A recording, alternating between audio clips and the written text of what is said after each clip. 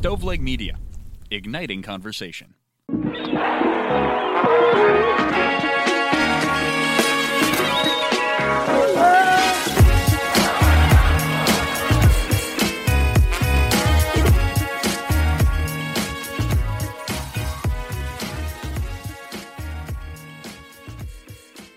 Welcome to the 95th episode of the Pulling Tarp Podcast, everybody.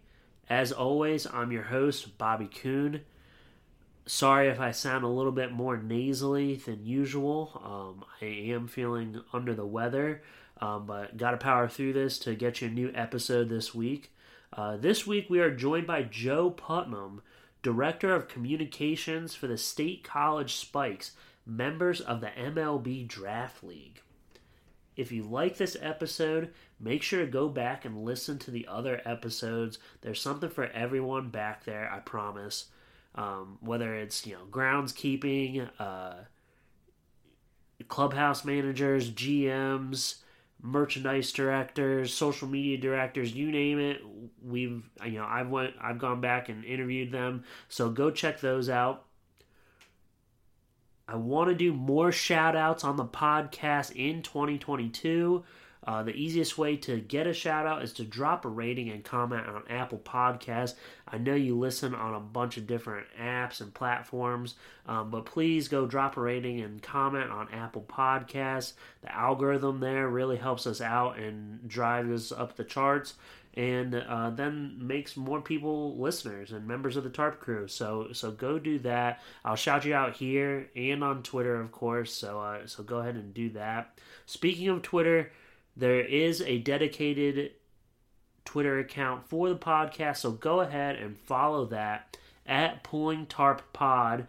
That's where you can find all up-to-date news about the Pulling Tarp podcast and reach out about becoming a guest. That's where businesses can reach out as well to become sponsors. Would love to get one of those in 2022.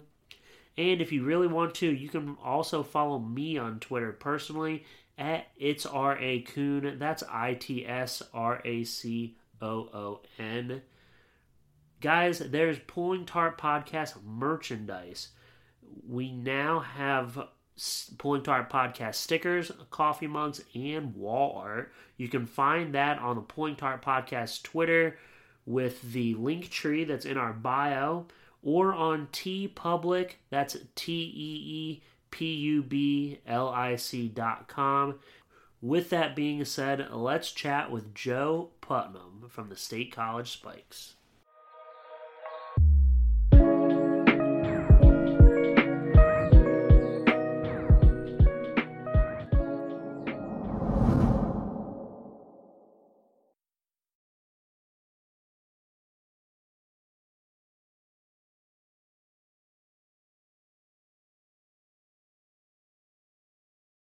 Really appreciate you taking the time out of your evening. We were just talking, before we pressed record about how busy the life as a broadcaster is. So let's start off with, do you remember when we worked together? Kind of, sort of. Back a long time ago. Many moons ago, yes. I remember your name being on the other end of a few Skype conversation, because that's the way we connected with our broadcast for, football. I think we did some lacrosse together, maybe. Yeah. But way back in the day, back when it was ESPN Radio Williamsport, WLYC up there. So definitely remember you, Bobby, and I'm glad to be able to chat with you again here. Yeah, glad that we could reconnect. We never, worked together in person, but you were the broadcaster and I was the board operator. So we chatted a lot on Skype, and you were on the call for some good games back then. It was a lot of high school and D3 college, I believe. So, but glad that you worked your way up. I think, were you with the Spikes back then as well? I was. Okay. I've been with the Spikes since 2008. My first year in minor league baseball, and really in professional broadcasting, so to speak, was in 2007 with the Auburn Double Days, and then I came back home the Spikes in '08, and have done some venturing out as well up to Williamsport and also to other areas from time to time. I actually did Wilkes University basketball one off season, and but was still here in the State College area, so I would end up having to travel to Wilkes-Barre about twice a week. But that's what you do when you're coming up in the business. You get the miles underneath you, driving some maybe hazardous weather conditions, but you learn to drive safely in those conditions, as I hope everybody is when we're recording this. And that it's just part of earning your stripes as you make your way up through the broadcasting ranks. Yeah, and now you're the director of communications for the State College Spikes.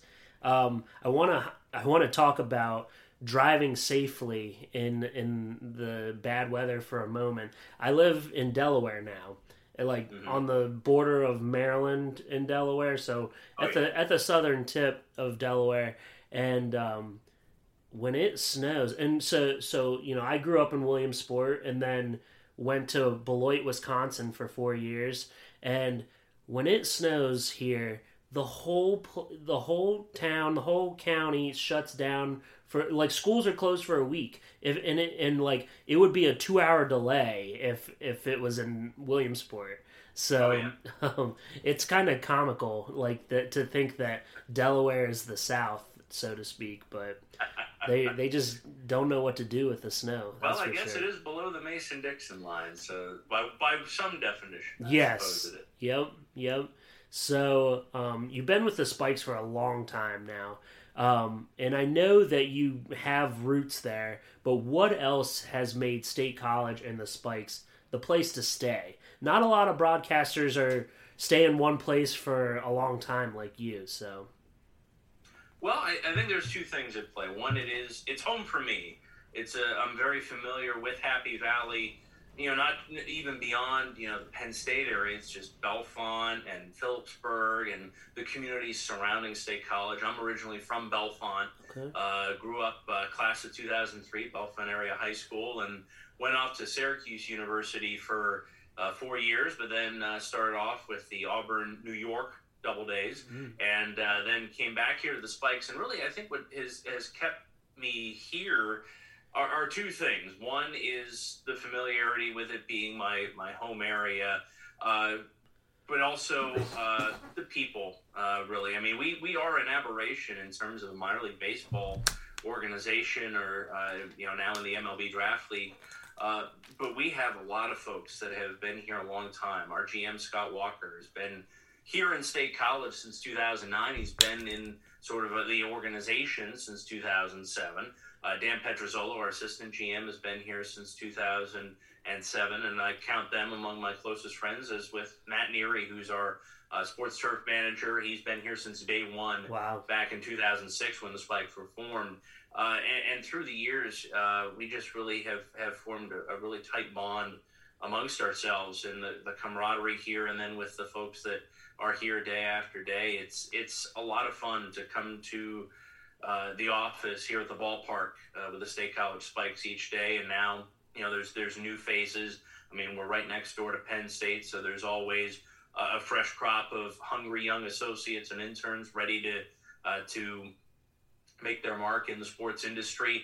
And you also have the ushers, the ticket takers, the concessions workers that year in, year out have been back each summer. And the relationships that I've been able to make here have been just tremendous. And it rolls right into, working with Penn State University and the tremendous folks at Penn State Athletics. Right. I mean, we have essentially a major league organization, so to speak, right next door. And, there's, I would say, a fair bit of competition between us as well. Who can be most innovative? I know that we've, done things based on what they're doing, and I know that they've done things based on what we're doing over the years as well. So being able to be in this area, in this web, connected with so much around Penn State, Happy Valley, and the people here with the Spikes, the combination of all that really, I think, is what has made it really special to be here with the Spikes for so long. Yeah, Happy Valley is a wonderful place. Are you guys still sharing a stadium with Penn State? That's right. Okay. Medler Field at Lebrano Park was built in 2006. The Spikes were the first team in it, then Penn State baseball moved in 2007, and it has kept on going. Penn State calls this home. Generally, the Nittany Lions home schedule starts around mid-March and goes up till about late May, and that's basically when the Spikes schedule is picked up then after that. So it has been a great partnership. The Penn State University owns the facility. The Spikes run it, so we work hand in hand pretty much 365 days a year to make sure that this place runs smoothly for all its events. Obviously, a lot of challenges over the past year or two with the environment, with COVID, but we've been able to battle through that together. We've been taking the bull by the horns on a lot of things as well. So it's a great working relationship, and we're looking forward to a lot of great things working in tandem with Penn State to even make the ballpark even better in the years to come. That's awesome. Sounds like a great relationship there. Was going to ask, I was just going to say that, excuse me, there's a lot to say about the long-standing, I guess, of the Spikes front office, because I've worked in 3 front offices, and from one year to the next, it's not the same people over and over and over again. There's new faces. So I do think that speaks to your guys' success for sure. Well, and I think if we had, if we didn't have that success, I don't think we had stayed together as long as we have. But thankfully we have. I mean, Scott and Dan and Matt are some of the most capable people that I've ever met across baseball. And then, like I say, we get new faces here in and out all the time. But we also, right. Even outside the full-time front office, Julie Henry, our merchandise manager, has been with the team since day one in a variety of roles. And we have associates now and people starting in sales who've been with us in video production, concessions, getting all sorts of experience around the franchise and using that to go into sales, which of course is the trunk of the tree where the sports industry is concerned. Right. Being able to cultivate that and have something that can continue on year after year, it really, I think it does result in a lot of success. It results in certainly us finding things that we and bringing back things that we know work year in and year out. Fireworks shows work as far as bringing out fans of the ballpark. We had Cowboy Monkey Rodeo in the past. That certainly worked. We found that out. Things like the human cannonball. People love to see him fly through the sky. So we know, exactly what works, and then with the folks that come in, maybe from other areas that they've fallen in love with Happy Valley as well. It brings a fresh perspective, and just because we've always done something doesn't mean that's necessarily the only way. But I think that the combination of the experience that we have and the fresh perspective of others provides a good mix for our fans. And we're really excited because we've got the biggest season we've ever had coming up. We have 40 regular season home games. Oh, wow. I know that sounds like small potatoes to the full season minor league baseball folks, but for us, that's the most games we've ever had in the summer. And we start up early June, go all the way to Labor Day. Okay. Yeah. That is exciting that you guys do get 5 more games guaranteed. So that's nice. This wasn't on the list of questions that I asked you, but how was it transitioning from the New York Penn League and being affiliated to the MLB Draft League? Well, it seems like we've stepped into a new world from September of 2019 into now January of 2022. In October, November, the stories started popping up that the State College Spikes were on this list of teams that were going to be cut from minor league baseball, that the New York Penn League was in danger, the Spikes were in danger. But we were able to come together with our whole team, Chuck Greenberg, our chairman and managing partner here at the Spikes, and put our heads together and put together something that our fans could get behind. that our fans could, we could put out there that we would spearhead, but that our fans really would be the propellant for, and that's the Save Our Spikes campaign. Okay. And we are so thankful to our fans across Happy Valley through writing letters to lawmakers, through putting their names on petitions and making their voices heard.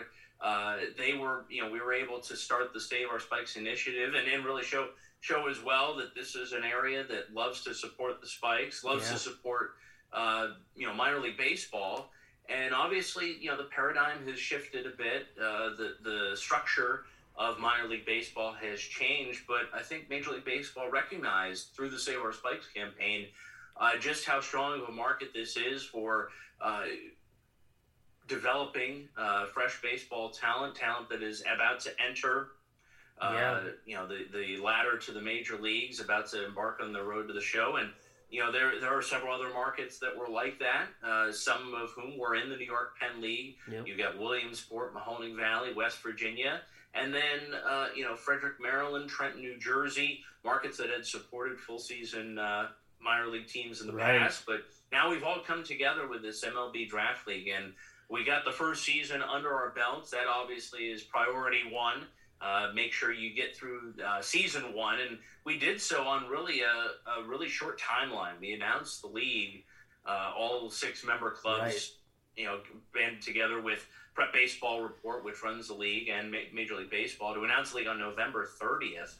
And we played our first games the week before Memorial Day last year. So we're talking less than 5 months, really, to put everything together. But I think everybody had a great sense of cooperation. We're all in the same boat as far as making the Major League Baseball Draft League a success. And so we all put our best foot forward, and there were ups, there were downs, but there were 39 players drafted out of the league. Many more signed with professional teams after the draft, whether MLB or the independent leagues, the partner leagues now under the new system.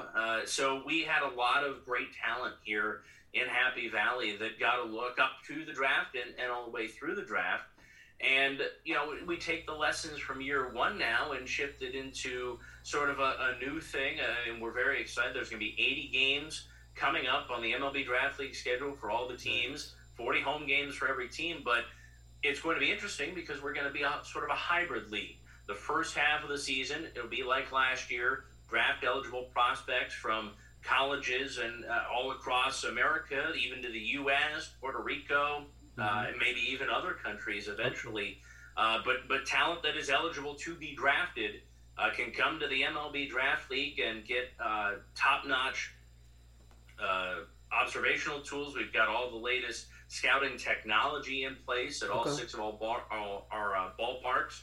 And scouts, coming in from all of the Major League Baseball teams to evaluate players leading up to the draft. And Bobby, there's 3 or the 4 guys we had drafted, probably only one was really on anybody's draft board before their time in the MLB Draft League. But thanks to their efforts in the draft league, a guy like Kenny Piper, who's a catcher out of a Division II school in Missouri, Columbia College, wouldn't have really got a big look, but he came in and he had a tremendous performance at the plate. But what really wowed a lot of scouts is his arm. He threw out, I believe it was 9 for 10 in throwing out base runners trying to steal. He threw out on 2 separate occasions. He threw out 3 guys on the base paths in one game. Wow. So he impressed a lot of folks. A guy that might not have got a look or a big look in previous years, now through the draft league gets a chance to see his MLB draft dreams come true, and he did that. Kenny Piper now in the Race organization. Nice. But so many opportunities, and it's really what it's all about. And so now in the first half of this coming season, those guys get the opportunity. In the second half, it'll be guys starting their professional career, whether they're just embarking on it, trying to get noticed from the Major League Baseball teams post-draft for free agency, or again, they want to start in the pros. They want to play in a professional league. They'll be able to do so because in the second half, it'll transition to a league that professional showcase for players, and that's not necessarily limited to draft-eligible players either. It can be players from all over trying to get their opportunity to start back their road to the show, get up to the major leagues, as is I think every young player's dream when you're 16, 17, 18, 19, and onward. You want playing the game of baseball. You always dream about being that major league player, and the MLB Draft League offers a great avenue for that. Now, even more avenues than ever before through the draft league. Yeah, that's really exciting. Actually, I know a lot of people were worried, like, the Crosscutters, for instance, aren't going to be affiliated with the Phillies. That kind of stuff, but I do think that this grows the game in the long run, because you're not going to be just rooting for guys to make it to the Phillies. You're going to be rooting for all guys on all types of different teams. So I do think that is the one of the good things that MLB has done to grow the sport. So yeah, congratulations. Yeah, we like to say we're affiliated now with all 30 MLB teams. Absolutely. We're not affiliated with just one team. Our players could conceivably go anywhere. We had 4 players go to 4 completely different organizations through the draft last year, and I think that was the case with a lot of the teams in the draft league. So it'll be exciting now to follow them as they go through. We always followed our guys when we were a Cardinals affiliate or a Pirates affiliate. We always followed them through the respective organizations. Maybe they got traded. Maybe they signed with another team who followed them there. But now we have guys all over the place, and it's really going to be. I think we're really seeing now the foundation, and then 2-3 years down the line, we'll really see the fruition of what this league's able to develop. Yeah, that's awesome. So, Joe, do you think you are the only broadcaster to call 3 New York Penn League championships for 2 different teams? You called the Auburn Double Days championship in 2007, and then the Spikes in 2014 and 2016. I don't know. That'd be a pretty nice distinction to have, though, if that is the case. It's so interesting that my first year in minor league baseball, I'm with a team that ends up winning a league championship. I have rings from all 3 of those championship teams, Bobby. I have them packed in a safe place right now. I don't bring them out, only maybe for real special occasions. But, being able to see great talent. That Auburn team, I think we had 9 major league players on that team. Brett Cecil was a top draft pick of the Toronto Blue Jays that year. We had J.P. Arencibia, who carved out a nice career for himself in the majors. But even, guys like Darren Mastroianni, who had a home run in the clincher in the New York Penn League Championship Series. And I can even remember guys like Drew Taylor and Alan Farina, and those are names that probably won't resonate with anyone. They did not make it to the major leagues. But they had big parts of play, made big plays during the season. And, the memories from that first championship are still fresh in my mind. There's no way you think, when I go into broadcasting, I'm going to call a league championship right off the bat. There's no way. But I was fortunate enough to be able to do that with my friend Andrew Ardini. He and I called all the games together, and Andrew really taught me a lot about broadcasting, basically showed me the ropes about working as a broadcaster in minor league baseball. And then I was able to jump on with the Spikes, and we definitely had some ebb and flow, so to speak, with our time with the Pirates, and then our first year with the Cardinals. We go 30-8 in the regular season at home, Bobby, but then we lose 2 straight home games to lose the championship series to Tri-City in 2013. So in 14, we got a rematch in the championship series with Tri-City, and you better believe we were out for a little bit of revenge. We won game 1 at home, then went back up to Troy, New York, home of the Valley Cats, game 2. And we ended up facing a guy you might have heard of named Joe Musgrove. And he basically dominated us in game 2. So one of my favorite stories is between games 2 and 3, the night of game 2, Ollie Marmol, our manager, who's now the manager of the St. Louis Cardinals, he puts together 3 separate lineups, and he starts asking around. He asks me, he asks Steve Jones, who I've worked with the Spikes since I've been here, and he asked Josiah Vieira, our bench coach, who we loved. What do you think? And I think it was unanimous. We said go with this lineup, and that lineup happened to have a player named Brett Wiley in it, who was a great second baseman for us, a great offensive player. Okay. He was a big boost for us down the stretch in that season. But he was going to put Brett Wiley in left field, and he said the reason he had that one in place is because he had learned from Tony La Russa, you just want to put your 9 best offensive players out there, because of course he was the DH, and put them where they might be. Brett Wiley was a guy that was going to help us a lot offensively, so put him in left field. And lo and behold, we scored 6 runs in the first inning of Game 3. We ended up winning the series 11-2, and a lot of celebration ensued after that. But it's so amazing to think back on it 7+ years later now, and Ollie is the manager of the St. Louis Cardinals, and it was so great to see his introductory press conference. He actually had a Josiah Vieira bobblehead up in his study there for the virtual press conference. So it was great to have those memories flood back. And then in 2016, we won it all again with Johnny Rodriguez at the helm. We actually set the Spikes record for regular season victories that year. We won 50 games in the regular season. And then in the clincher of that one, we come back home, and Danny Hudzina hits a 2-run homer.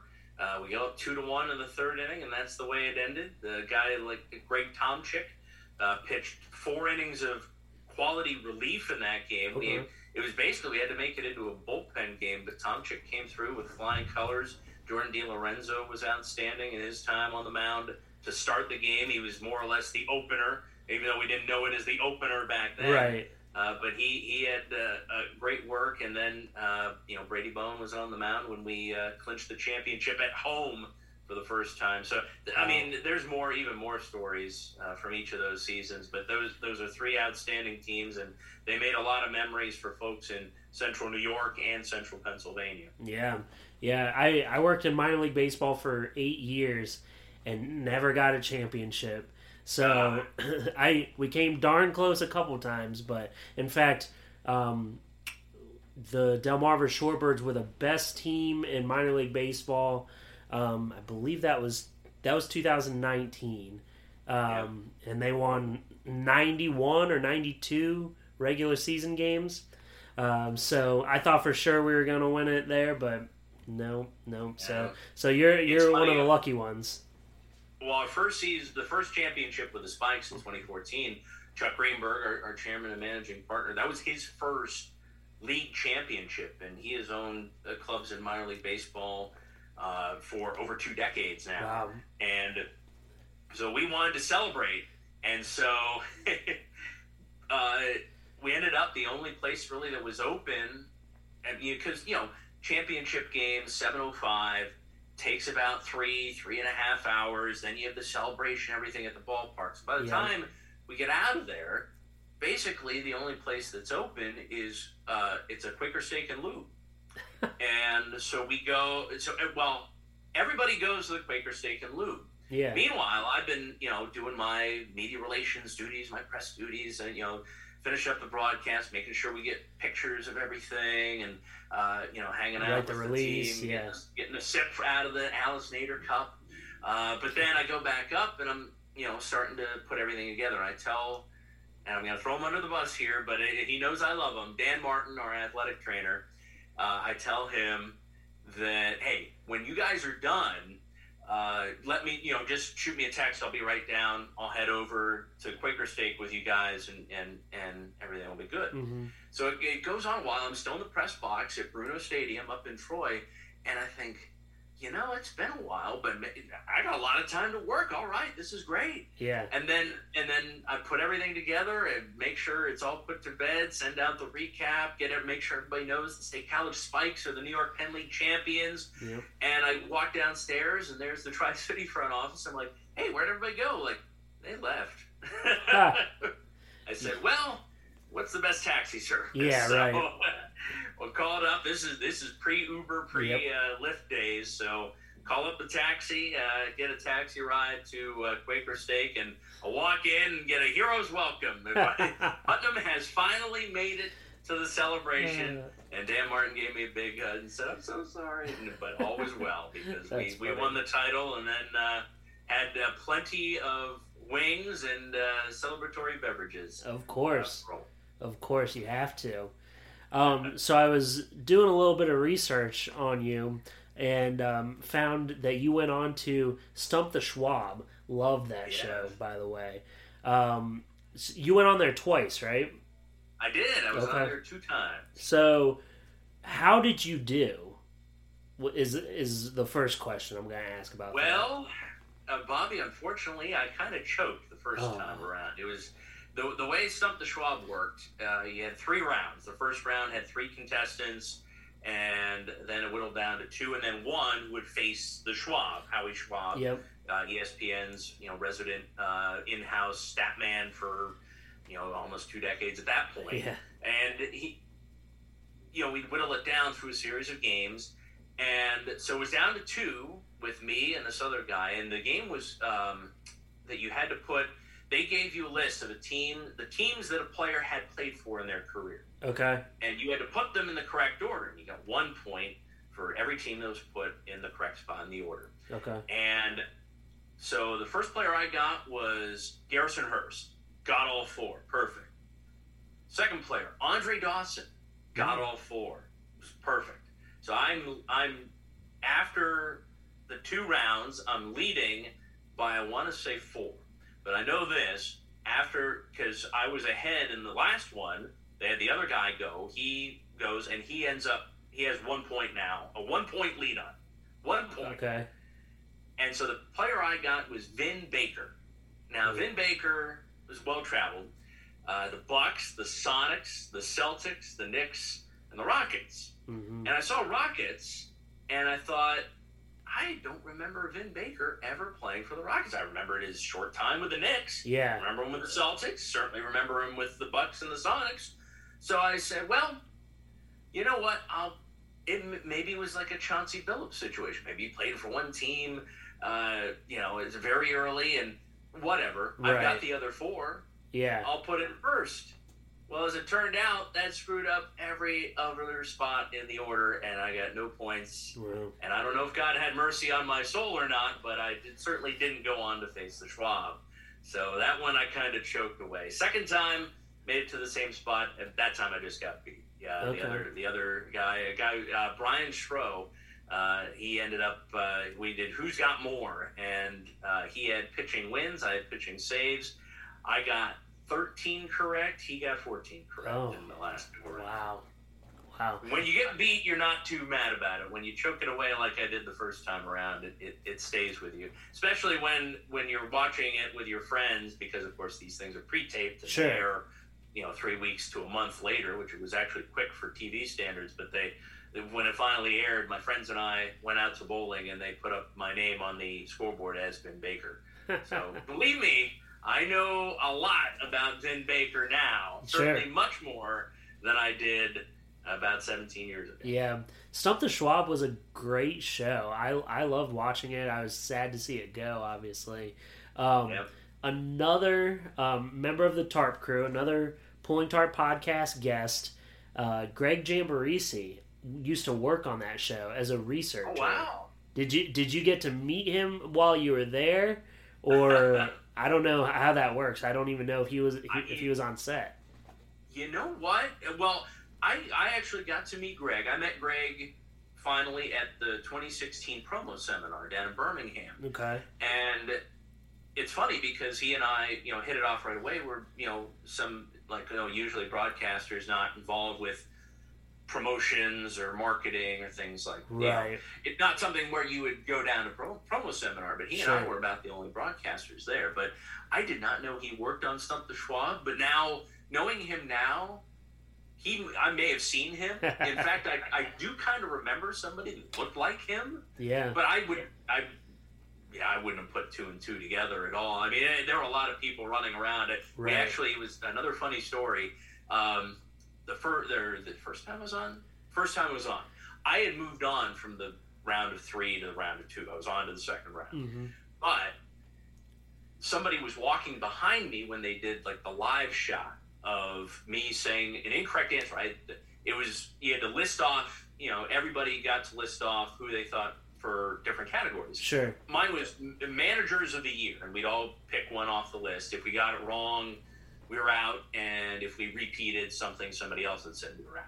Okay. Otherwise, you just keep going, and you can rack up the points then big time, because you and the Schwab or whoever can just go back and forth naming names off the list. Okay. So I guess Bob Brenly, but he had never won Manager of the Year.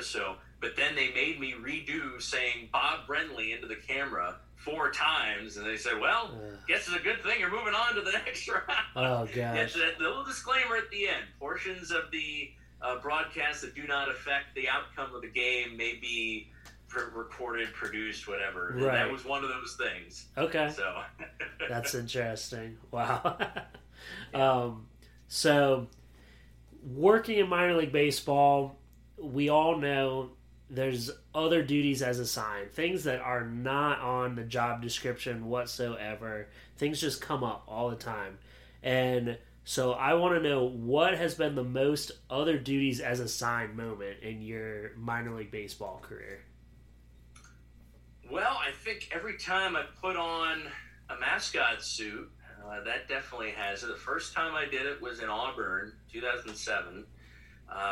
Basically an intern at the time. I mean, broadcasting and media relations, but just, learning the business. Yep. And it's a Memorial Day parade in Auburn, so I am Abner Doubleday, sure, the mustachioed mascot of the Auburn Doubledays, with kind of a cartoonish head with a big mustache, and so I'm on the float for Memorial Day, and Auburn had a great thing. I think they may have built it because Leo Pinckney, who was the longtime president of the Auburn Doubledays, was named King of Baseball one year. And so they had a throne for him. It was built out of wood baseball bats. So cool. There were baseball bat armrests and baseball bat legs and baseball bats in the back, cat butt baseballs on top of the posts. And the seat was a base, an actual base. Oh, okay. So I sat on that as Abner Doubleday, right, waving to the crowd on about a 95-degree day, Memorial Day in Auburn. So thankfully, I just had to sit and wave. I didn't have to move around, do a whole lot. But then we got back to the ballpark, and of course, all the kids, they want to see Abner Doubleday, but man, I'm exhausted. So I go towards the clubhouse, and just before I get in the clubhouse, I took off the head. I committed the cardinal sin of mascot. So I may have destroyed some children that day, and I apologize for that if that's the case. I don't think it affected them all that much. I think they were able to play it off like, I was a friend of Abner Doubleday, It wasn't Santa. It was one of his friends, that's out and about. So, but that is when I learned what the cardinal sin of mascotting was. So definitely whenever I'm in the mascot suit now, I do not take off the head. And I have been called upon, even in recent years, to don the suit, whether it be for the Nookie Monster or Lucky the Lion.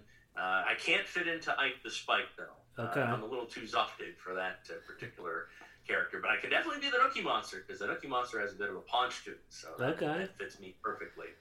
But I would say probably that, and just in general, I mean, the name of this podcast is Pulling Tarp. I mean, Pulling Tarp is the epitome of other duties as assigned. Because when you hear that call, you better get down there and be ready to go, because if you don't get the tarp on there, you don't get the game, and that is not good for anybody. So whether it's a single tarp or a double tarp, these kids today with these artificial turf fields, they have it easy. Yeah. But we still have natural grass here in State College. So even now, you have to heed the call of the tarp and hustle your way down. I actually put it out there earlier this year on Twitter. What are your recommendations for tarp shoots? Because I've gone through right now I have basically it's the Walmart $20 special rubber boots. Okay. Just the basic rubber boots. Good That's call. what I've gone with. Yeah. But I had so many suggestions, so many others. I don't know if you might have a go-to tarp shoe from your years back. I am a old sneakers person. Okay. With no socks.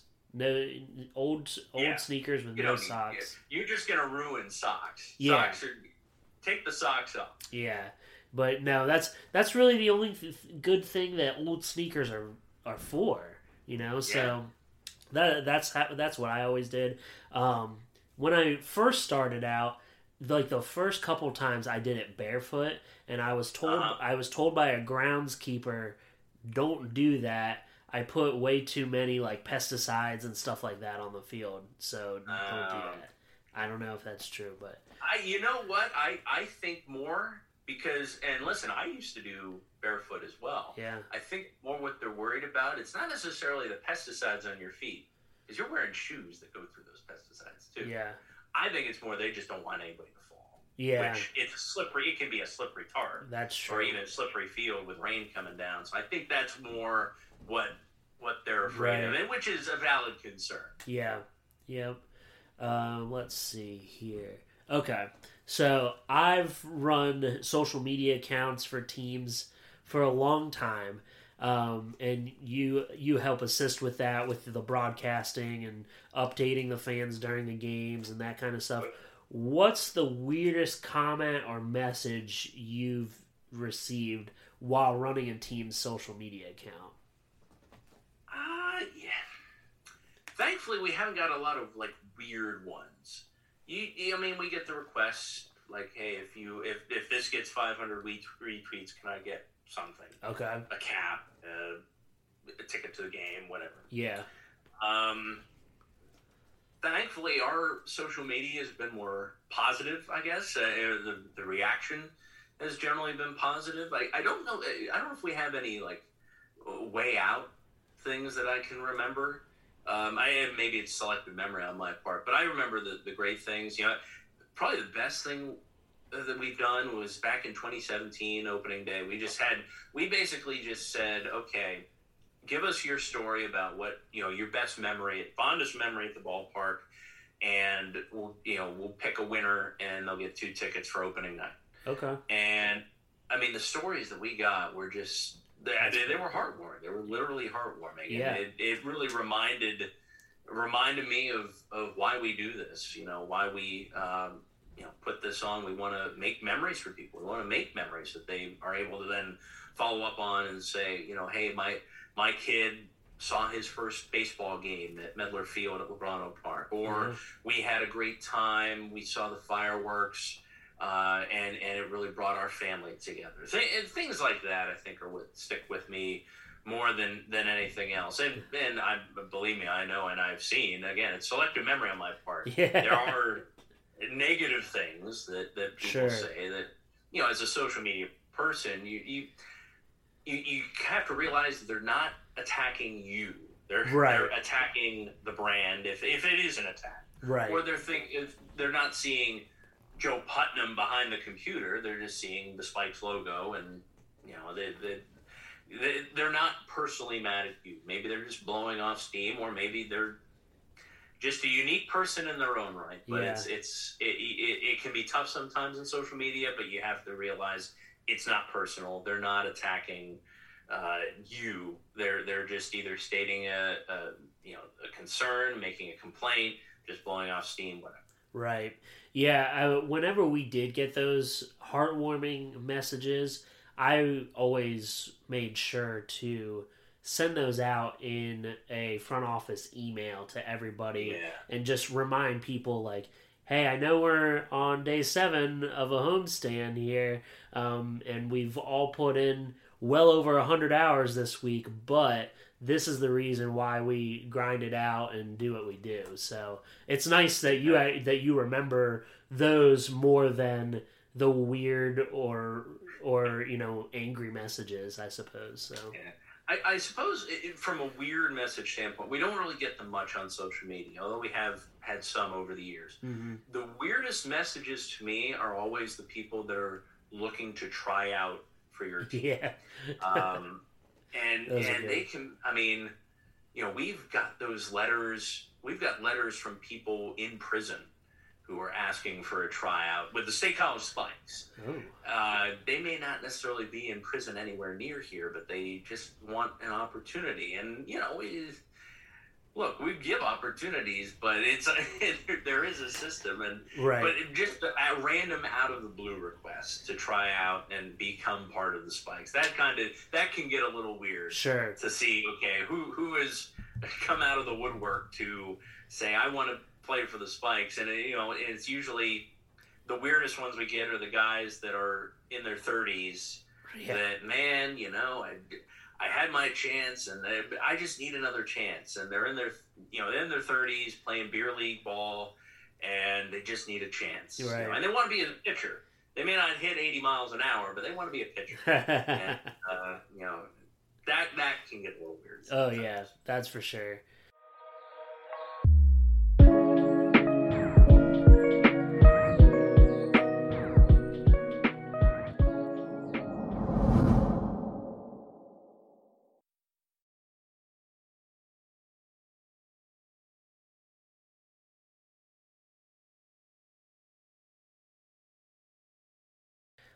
So you travel a lot for the Spikes or, in the off season with the other sports that you broadcast as well.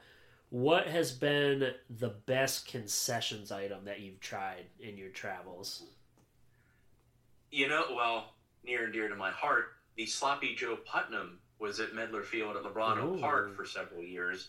So okay, that one, all right. That one is among my favorites, but I'm biased in terms of that. What's on that? Just every standard Sloppy Joe. Okay. Tom Whalen, who was our chef here at Medler Field for a couple seasons, developed the recipe, and we served it with Fritos corn chips on a hamburger bun. Okay. So you could have the chips on or off, but it does add a little extra punch. All right, I like it. But in terms of outside State College, traveling around, I was always a huge fan of the Gator Pit in Lowell, LaLasher Park. Had some of the best barbecue there was. And it was really a group area. It was underneath the ballpark. Okay. It was more of a group area, but the opportunity was there for us early as the media. And then we had to pay, but it was worth it to pay for it. In terms of a meal, you get what you pay for. And it was so good. The steak tips at the Gator Pit in Lowell, I still remember to this day. That sounds good. So I would say probably that was my favorite concessions item. There were a lot of great ones. Your standards, hamburgers, hot dogs, pizza. I think, but that one sticks out in my mind most. I think the other places had some pretty good items from time to time. I'd be like, I actually was always got a kick out of the places that had Pizza Hut pizza for a time, because I tend to think Pizza Hut is the best microwavable pizza. Ooh. So I was like, I wonder how this will be at the ballpark. And it was not bad. All right. It wasn't phenomenal, but it was not bad. Yeah. Okay. All right. That barbecue does sound good, man. Oh, absolutely. So let's stick with your travels here for a moment. What's been the best promotion that you've seen in your travels?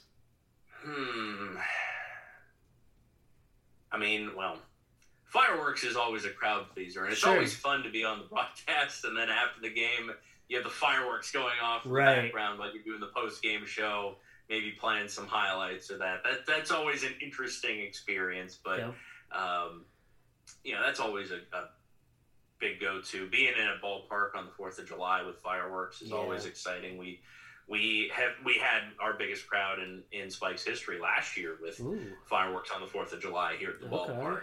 7,183 fans, and our capacity is 5,570. So that was pretty good. Yeah. Those are the great ones. I kind of like promotions that I actually haven't been at the ballpark for. And again, maybe it's just because it's nearby, but Awful Night down in Altoona was always a favorite of mine. Oh, okay. And it's always been in a great spot. It's the second game of the season because the second game gets forgotten. You have the home opener, opening night. Everybody's excited, pumped. It's a new season, and then the second one kind of gets forgotten. So it's a great promotion for the second night of the season. Okay. But yeah, it's funny. I was also once at the Mahoning Valley Scrappers when Jim Tressel had just been named president of Youngstown State University. He was making his return. They had a Jim Tressel night at the ballpark. Oh, wow. Jim Tressel throwing out a first pitch and a Jim Tressel bobblehead giveaway. And the Youngstown State booth was actually right next to my broadcast booth. Their suite there. So it was kind of fun. I looked over and was like, hey, there's Jim Tressel. I saw him on TV when they played Penn State. That's pretty now cool. He's right next to me. Nice. So that was a kind of a cool one, just that I remember. And it's always great, too, when the professional wrestlers are out there. Oh, yes. Yeah. I actually got to meet and greet the $1 Million Man, Ted DiBiase, on the road. Nice. When he was out. We've had some great ones here too. Hacksaw Jim Duggan. We had George the Animal Steel once here. Oh yeah. And I participated in the on field contest because we would have wrestling nights, whether George Steele was there or maybe we just have a random theme night. And I was always good old JP. I do my Jim Ross impression, put on a black cowboy hat and just act the part as the announcer. Yeah. So, but then we did an on-field where Dan Pedrozzolo, our assistant GM, has been known from time to time to adopt the guise of Macho Dan. And he goes full out. He has a whole uniform, has the bandana, the glasses, uses eye black to do the beard, and he's got the voice down pat. So we did a couple videos of good old JP talking to Macho Dan leading up to George the Animal Steele's appearance. And you can find them on YouTube, by the way. Search Macho Man Danny, and you'll find one of the great videos we did. But in any case, when George Steele came, we were going to have Macho Dan compete in a turnbuckle leading contest against George the Animal Steele, because that's what he's known for. Yeah. Of course, plastic bags full of popcorn, but Right. But then I was the MC, and we worked it out, and George the Animal roped me into it. He pulls me over and pushed me in. We worked it all out beforehand. And he's there giving me the instructions while he's shoving my face in the popcorn, but he's working. He's shoving my face in the popcorn, but it's not that bad. I made the mistake, though. I wore these glasses on the field, and at the end, we were like, okay, George Steele will give you, he'll give you a punch, close on. I'm like, dude, this is a Hall of Famer. I got to take a big bump. I got to be down there and make it look devastating. Yeah. Well, here, he didn't give me the clothesline. Macho Dan gave me the clothesline. The glasses go flying off. Oh, boy. And and I'm, part working, but I'm also, legitimately a little dizzy. Yeah. And thankfully, after giving me a clothesline, Dan was kind enough to pick up my glasses. Oh, that's and nice. kind of parade around with them. But meanwhile, I'm wandering around, and I'm half working, half not. I'm running into the tarp on the field. Oh, I wanted to make it look good. Yeah. But it also did look kind of good. So I guess that we did what we intended to do there. That's awesome. When you guys come to Williamsport, that's always a commuter trip, right? You don't ever spend the night. Rarely. We have, but it's a rare occasion. Okay. Actually, usually it would coincide with a Penn State home football weekend, so obviously all the... Oh, yeah. We got to clear out a lot because our ballpark is right next door to Beaver Stadium, sure. So we have some premium parking, so we got to clear out of there, and so that's usually... So, in your experiences going to Williamsport, are there any restaurants or bars that you like to go to? Williamsport? That you can remember? Let's see. That is my hometown, so I had to ask. It is. I know there was always a TGI Fridays. We always would stay, when we stay over, it's at the Best Western. Okay, yep. That Fridays was there. Bullfrog Brewery is always a big favorite of mine whenever we're there. I remember one night going to the Cell Block in Williamsport, a little post-game revelry. Okay. That was fun. That was fun. I met Snoop Dogg there once. What's that? I met Snoop Dogg there once. Oh, yeah. But, I mean, when we're in Williamsport, though, because it's a commuter trip, I actually now travel separately from the team usually when we go to Williamsport. But what would happen is, after the games, I would have to do my report. And Gabe Sinacropi is a great gentleman, but he had a rule that the press box shut down an hour after the game. Okay. And sometimes, and this will come as no surprise to anybody who knows me, sometimes I could take a little bit putting the final touches on that recap before I sent it out. Sure. So what I ended up doing is I would go after the games. There was a Dunkin' Donuts just down the street from the ballpark. And I'd just go there because they're open all night. Okay. And I'd just go there. They had free Wi-Fi. I'd finish my thing and I'd have some donuts, maybe a little coffee, get on the road, get back to State College, get back to Bellefonte. But unfortunately, I think the Dunkin' Donuts is no longer 24 hours. And I think it's only until like 9 o'clock. So no more post-game Dunkin' Donuts in Williamsport for me. But a lot of nights after cross-cutter Spikes games, the Dunkin' Donuts there. So if you happen to swing by, you can visit it. I don't think they built a shrine to me or anything, but I've been to all those places. Obviously, my parents at the time, when I was an intern there, I lived 2 minutes away from the ballpark if I caught a red light or if I caught a green light. So I would leave my house at 8:58 to be to work by 9 o'clock. So that was always nice, and I can see the fireworks from my parents' house too. So let's see here. Okay, this should be an easy one, I would think. Out of all the games you've broadcasted, what has been your most memorable call? I think for me, the most memorable one is 2010. Gary Robinson was our manager. And Gary was a phenomenal guy, really great teacher. He's actually a former umpire. But he was a scout as well, had been in the game a long time.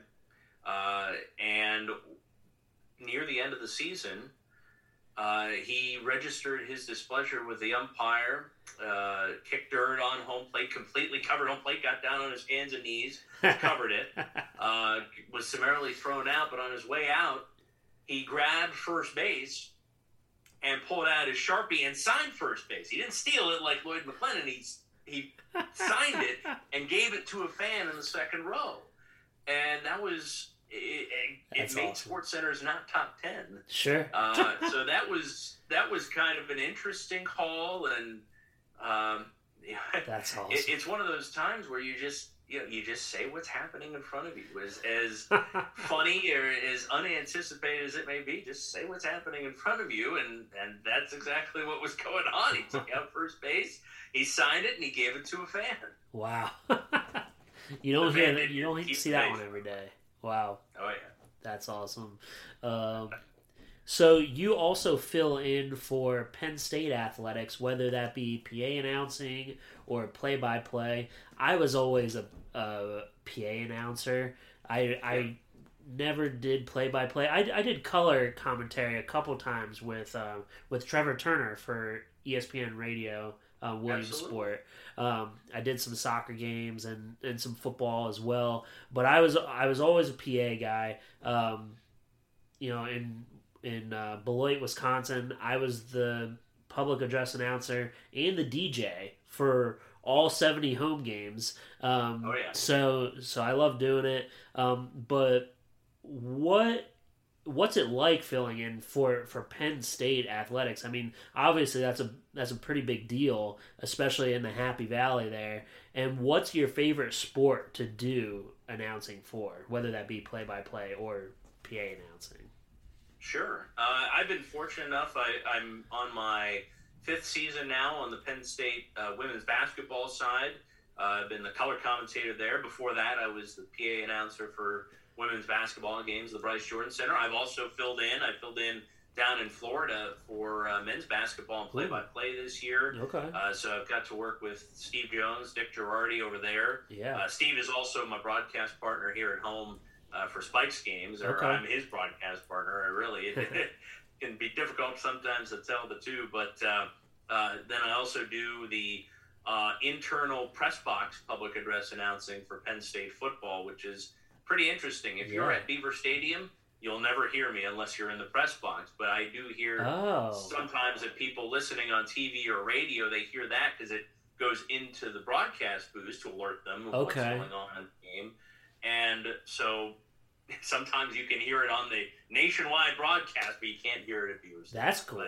All right. It is pretty interesting, and I've been able to do public address announcing for a whole bunch of different sports at Penn State, lacrosse, baseball. I've done Penn State baseball PA announcing for 10 years now. Okay. And then also I just did some gymnastics a little while ago. I filled in on wrestling, men's basketball. You name the sport at Penn State, I probably have been on a microphone at it in some way, shape, or form. My favorite is probably my women's basketball. It's been tremendous to see the Lady Lions, now in the third year of the Carolyn Keeger era, really taking an upward trajectory in the Big Ten. Excuse me. So McKenna Marisa has been a great player, but it's also great. We get to travel with the team once again. We had to sort of sit out, or we go into a conference room at the Bryce Jordan Center to do all the road games last year, which was a very interesting experience. But we're back on the normal travel now and going around the Big Ten, so that is a lot of fun, and it's great to be around and great to be an advocate for Penn State women's basketball. But also, I mean, when you're up there at the press box at Beaver Stadium and it is literally shaking when 109,000 people are screaming at the whiteout, that is a really cool experience. And so, I like football, basketball. Basically, all of the sports have their charms. I mean, I was able to fill in as the PA announcer for men's basketball last Saturday when they took on third-ranked Purdue. Ooh. And the atmosphere was just it was so thrilling to be a part of. Yeah, and it's even the same way when Penn State field hockey have been able to do that, and to hear the crowd's reaction when the game goes into double overtime and it's two top 10 teams, Penn State and Northwestern or whoever. That is just a tremendous feeling as well. Just being a part, playing a part in all of these different sports. That's really what I like the most. And I like all the sports. All sports offer their own ways of competition that just appeal to me. And it's different from sport to sport. So being able to have the opportunity, though, is something I'm very grateful for. Yeah, I am a Penn State fan. So I've been to Beaver Stadium. I've been to the Bryce Jordan Center. Bryce Jordan Center, I think, is one of the most slept-on places to watch a college basketball game for sure. Not a bad seat in the house. Obviously they haven't been competitive on a national level since Taylor Battle was there. But boy, was he fun to watch. Oh man. Oh, yeah. I was hoping he would get some time in the league, but I know he did play overseas a little bit, but yeah, I do bleed blue for sure. So. Well, now I mean Lamar Stevens, the team he led in 2020 would have made the NCAA tournament and probably would have done some damage in the NCAA tournament. Unfortunately, COVID struck, and that's just a tremendous loss. But now Lamar's killing it in the NBA with the Cleveland Cavaliers. Yeah, it's great to see him starting night in and night out in the NBA, and he's making the most of his opportunity. And I think now with Micah Shrewsbury at the helm, this Nittany Lion team, they're a team that'll work hard. And they'll be in games. I mean, I was there down in Destin, Florida earlier this year when they took on LSU. And LSU's team that right now, as we're talking, is in the top 20 in the country. And Penn State was step for step for them. They defend exceptionally well. They can hit a few threes. And they're really starting to come together. And they've surprised a lot of people already with what they've been able to do. And I think they'll continue doing that, surprising people. But hopefully the time will come when it's not a surprise to anybody. Right. They're just there consistently in the rankings. Yeah, they usually do play my alma mater in the preseason as well, Slippery Rock University. Oh, yes. Yep. So I have seen that, and Slippery Rock's pretty good for a D2 school, but obviously they're not gonna hang around, the whole game for sure. So. Yep, I've done a couple Slippery Rock games. I've filled in way back in the day on Lock Haven, so I would do some LHU Slippery Rock. I think we did on the road, and we also, I think I did one inside Thomas Fieldhouse. Okay, yeah. That's another good place to see a game for sure. It really is, yeah. Let's see. Okay, so you've traveled with the Spikes for a long time as well, and I know there's a lot of stories that you can't tell. I've been in plenty of clubhouses. I know that much. What is the best story that you can tell from traveling with the team? Bus breakdown stories are always classic. I've been part of 3 of them. Oh. Started off my first year. We were going from Lowell to Auburn, and broke down in Holyoke, Massachusetts, and then it's always fun to scramble and try to find a hotel that has enough rooms for everybody. Yeah, really. We were there on the side of the interstate waiting for the hotel shuttle van to take us 5 at a time over to the hotel. Yikes. So that was the first one. Second one I actually was not on the bus for, but the bus broke down again in Lowell with the Spikes in 2009, but I was not on that trip. Steve was doing those games. Okay. But I heard about it, and both of those times, both the Lowell games, the team got back pretty late. I know with Auburn, when we had our Lowell bus breakdown, we had a game the next night at home at 7:05. I think we got back in at 6:30. Wow. We played the game. We delayed it about 20 minutes. Okay. But Dennis Holmberg was our manager, and he basically said, "Listen, we're not going to win this game. Let just nobody get hurt. Yep. We'll just play 9 innings. The backups go in.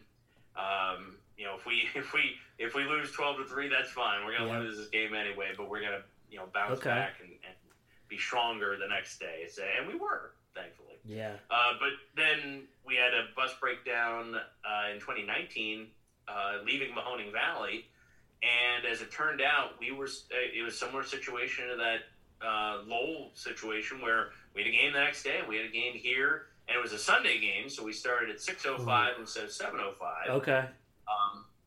So we got back into town for that one. I think we got back in at 5 o'clock. Jeez. So we had an hour, but as it turned out, the Batavia Muck Dogs, who we were playing, also had a bus breakdown the previous night.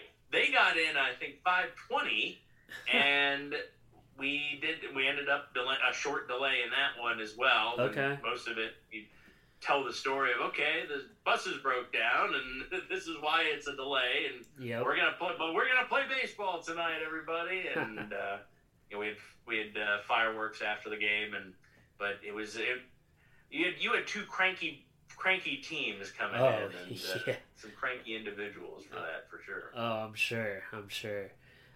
So this is the Pulling Tarp podcast. Do you have any crazy tarp stories over the years?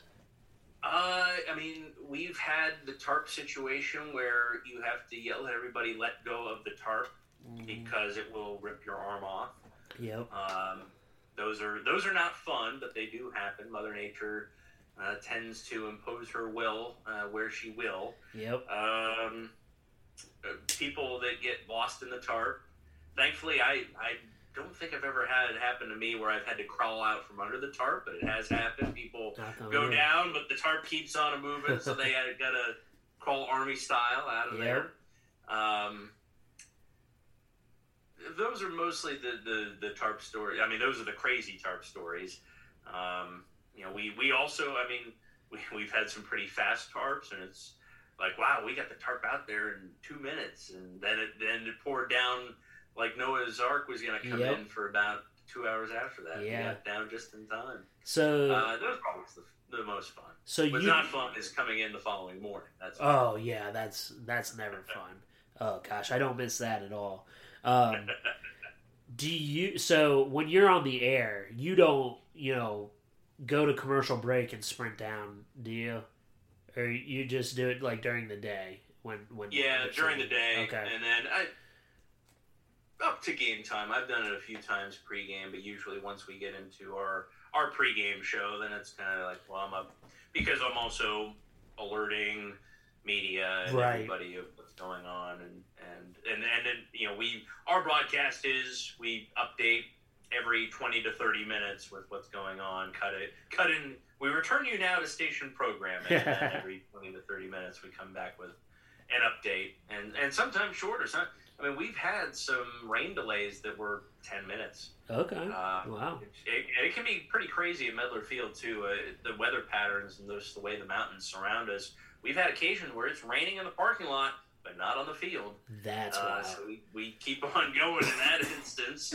And, of course, there's always the times where, lightning is in the vicinity, but it's not that close, so we keep on playing. We had a game last year where we thankfully got 3 outs in the top of the 5th inning to preserve that 4.5 innings when the home team is leading for an official game.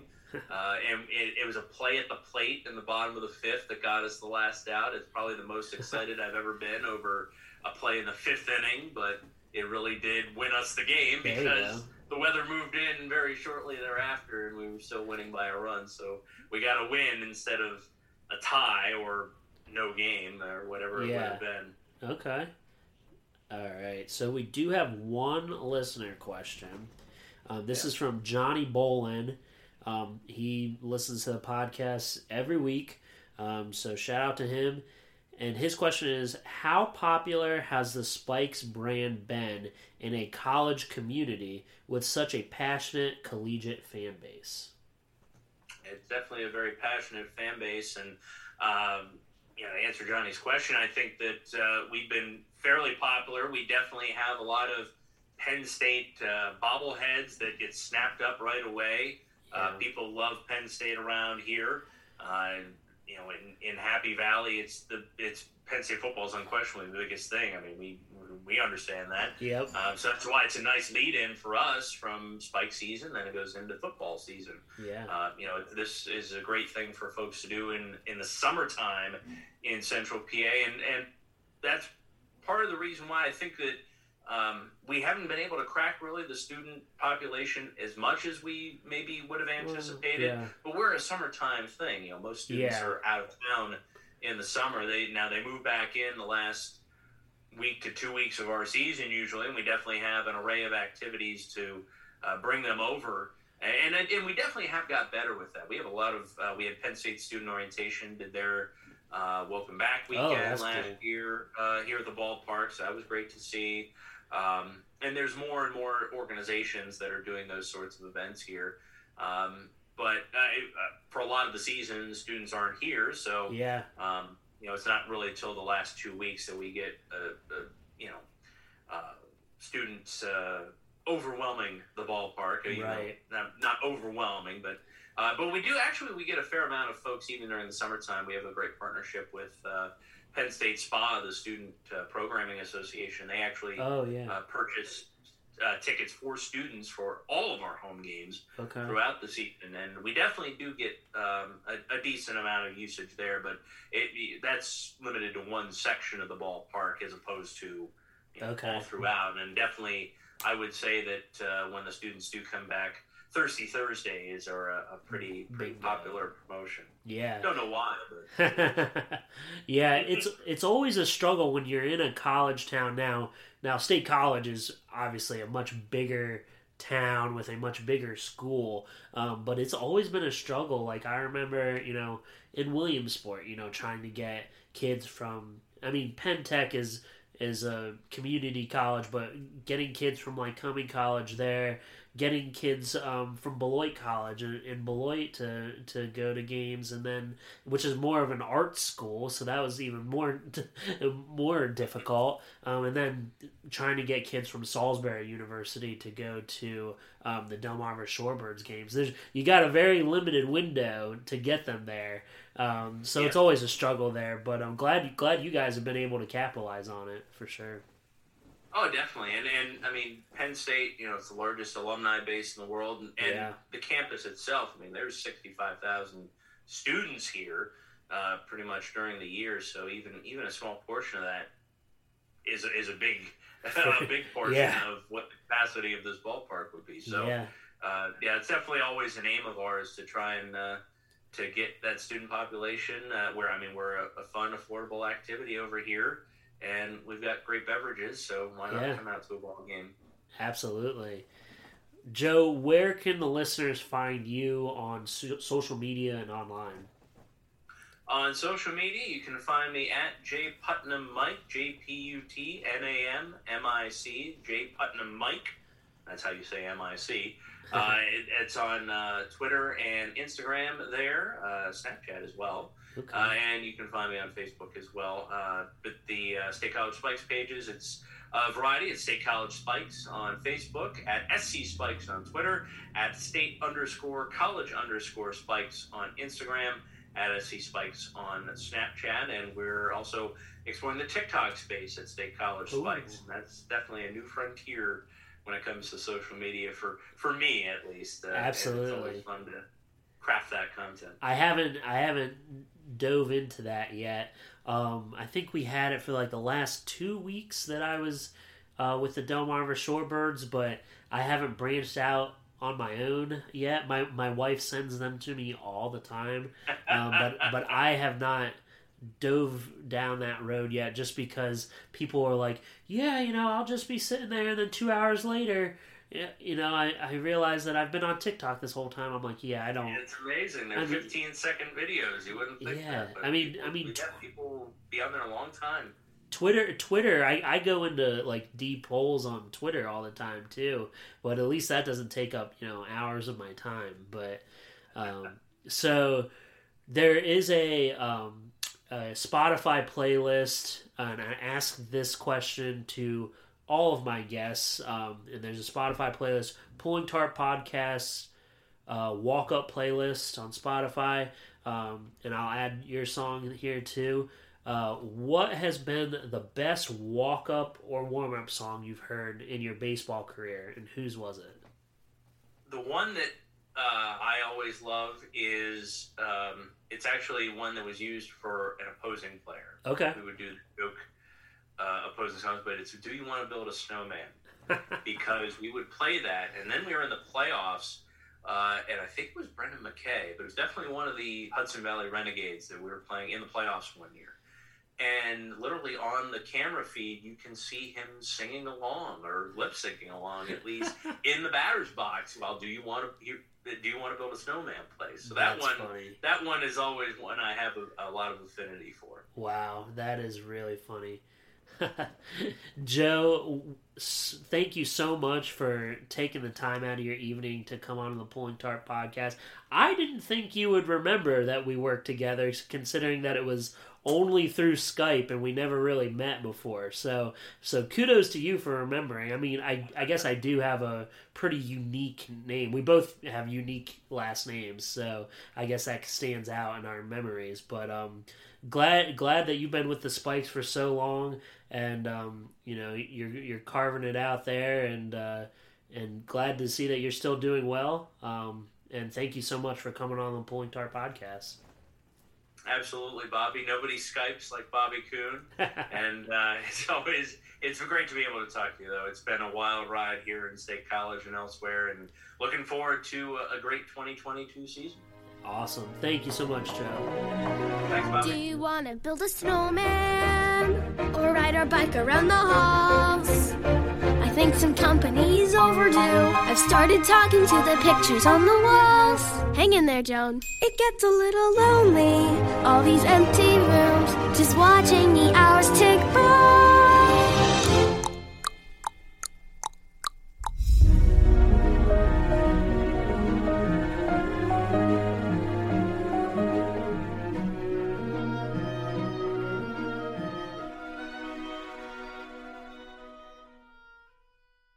You've listened to the Pulling Tarp Podcast, distributed by Stoveleg Media. Make sure you check out our page at stoveleg.com to learn more about Bobby and the rest of the show. Stoveleg Media, igniting conversation.